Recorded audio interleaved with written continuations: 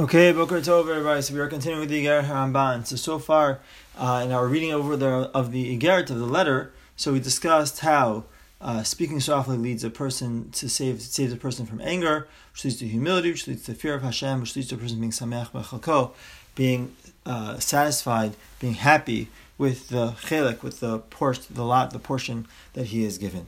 So then the Ramban continues, v'chasher titnagu midat ha'anava. So when a person continues with this character trait of anava, of humility, litboshesh mikol adam, to be embarrassed in front of everybody, to realize, and this is what he's going to elaborate on later, to realize that maybe I'm not keeping up to my responsibilities. Maybe that person that I'm looking at really is doing a much better job than I am in terms of meeting their responsibilities and fulfilling the expectations that Hashem has of them. So therefore, the humility also, a person doesn't think that he's that great. He doesn't really think that whatever successes he has, he doesn't attribute them to himself. Attributes them to HaKadosh Baruch Hu.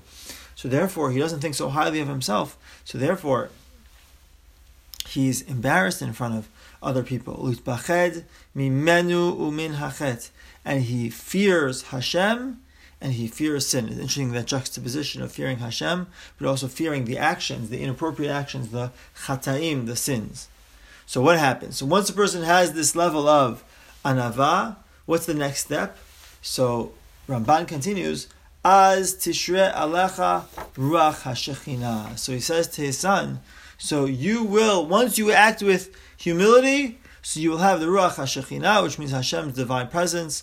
According to Rambam, the shechina refers to the hashgacha, Hashem's supervision, v'ziv kivodah, and the glory of Hashem, v'chaye olam haba, and the life of the world to come. And Rabbi Foyer made a very big deal about this part, about v'chaye olam haba, and the way he interpreted Ramban, and others interpret Ramban this way as well, that when he says v'chaye olam haba, what he means is that even in this world, a person can reach olam haba. A person can experience olam haba even in this world. When a person lives his life with self-discipline, refinement of character, he trains himself to be gentle, humble, at peace with the world, so then the trivial pursuits that get in the way of our the frustrations and trivial pursuits that get in the way of our happiness in life disappear, and therefore the existence in this world is like his existence in the next world. He's so connected to Hashem, all the boundaries between him and Hashem are removed, and therefore a person has the ability to experience olam haba even in olam hazeh. He can experience the next world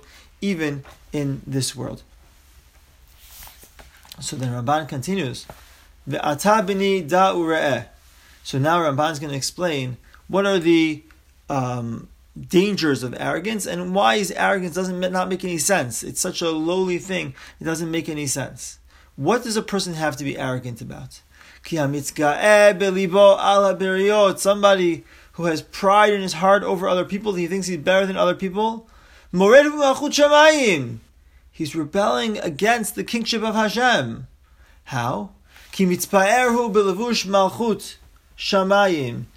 glorifying himself not with his own clothing, so to speak, not with his own attributes, but with the attributes of Hashem. Shneimar, Hashem malach ge'u lavesh. The kingship of Hashem says Hashem malach, Hashem is a king, ge'u lavesh, with glory, with pride. Pride belongs to Hashem because Hashem is the source of everything in this world. But for a human being to have pride, that's an undermining of the pride of Hashem. It's Hashem's place to have that pride, whatever pride for Hashem means, but whatever it means, an acknowledgement of self-accomplishment. So that's all in the place of Hashem, because all the good stems from Hashem. But if a person comes and takes the pride for themselves, so then they're trying to take the place of Hashem. They're taking credit for something that doesn't belong to them, because they're not worthy of this type of pride. What is a person going to become proud about? What is there in this world to be proud about anyways? In ba'osher, if it comes to wealth, Hashem morishu ma'ashir. In a second, Hashem can make a person wealthy, Hashem can take away the money. It's nothing to do with the person himself. It all depends on how much money that Hashem decides this person should have. Din bechavod, if it comes to honor, that's what the person he wants to take pride in. He wants to, if people give him a lot of honor, and he takes pride in that.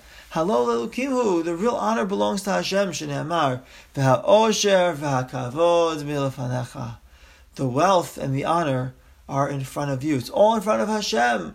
wealth, honor, all these things, they all come from Hashem, and Hashem is the only one who's the source of all this, who can take pride in these things. But that doesn't make you better than anybody else. It doesn't make me think that I'm better than anybody else, because it's not even mine. The kavod, the osher, whatever it is that I'm taking pride in, it's not even mine. So let's say a person is not going to take pride in the wealth, or like the Ramban, I missed this part in the Ramban, he says, or in honor, where honor really belongs to Hashem. So he's not going to take pride in wealth or honor. Those are too superficial for him. So what's he going to take pride in? Let's say he's going to take pride in his wisdom. Say, I'm quite accomplished, and I have accomplishments. These are good accomplishments in Torah. I wisdom, knowledge of Hashem. I have wisdom in these things. So maybe he's going to take pride in that. No. Mesir safa lene'emanim v'ta'am zikenim yikach.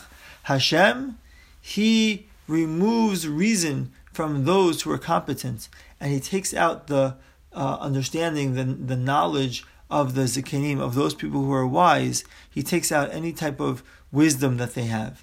It's all in the hands of Hashem. Hashem gives, Hashem takes. So how can you take pride in it? It's not yours. It's Hashem put it inside the person. Right? We've seen in Mussar Hashem talks about this. How could a person take pride in his studying Torah if that's what he's here to do? Anyways, that's his job. It's like a bird taking pride in the fact that it can fly. That's what it's created for. So that's what we're created for also. So all these things are gifts that Hashem gives us. How can we take pride in them? So he says, Nimtza hakol shaveh lefnei hamakom. In front of Hashem, they're all the same. Ki ve'apo mashpil geim. When Hashem gets angry at a person, He takes somebody who's very proud, and He slams him down to the floor. Somebody who makes himself humble, who realizes that whatever success he has is not his, but comes from Hashem. Hashem lifts that person up to the highest place. Lachen, Ramban gives the best advice, the most incredible advice. He says, you want to end up being high? So hashpil atzmecha v'inasacha hamakom. Legitimately, for real, make yourself low, lower yourself, make yourself humble, and Hashem will pick you up. Hashem will make you high. Only if you make yourself low, you act with humility yourself, so then Hashem will respond by lifting you up. Because only the humble person, he's worthy of Hashem lifting them up, because now that person has no boundaries, has no barriers, because he doesn't think there's anything about him. He realized everything's come from Hashem, so he can't be any more connected to Hashem. Hashem lifts up that person. So as Hashem, we should merit for this idea of being able to live our lives with humility. And Ramban, Be'ezrat Hashem, the next year will continue in terms of more advice that the Ramban gives on this concept of living lives with humility and reaching these incredibly incredible and incredibly high levels. Have a wonderful day, everybody. Kol Tuv.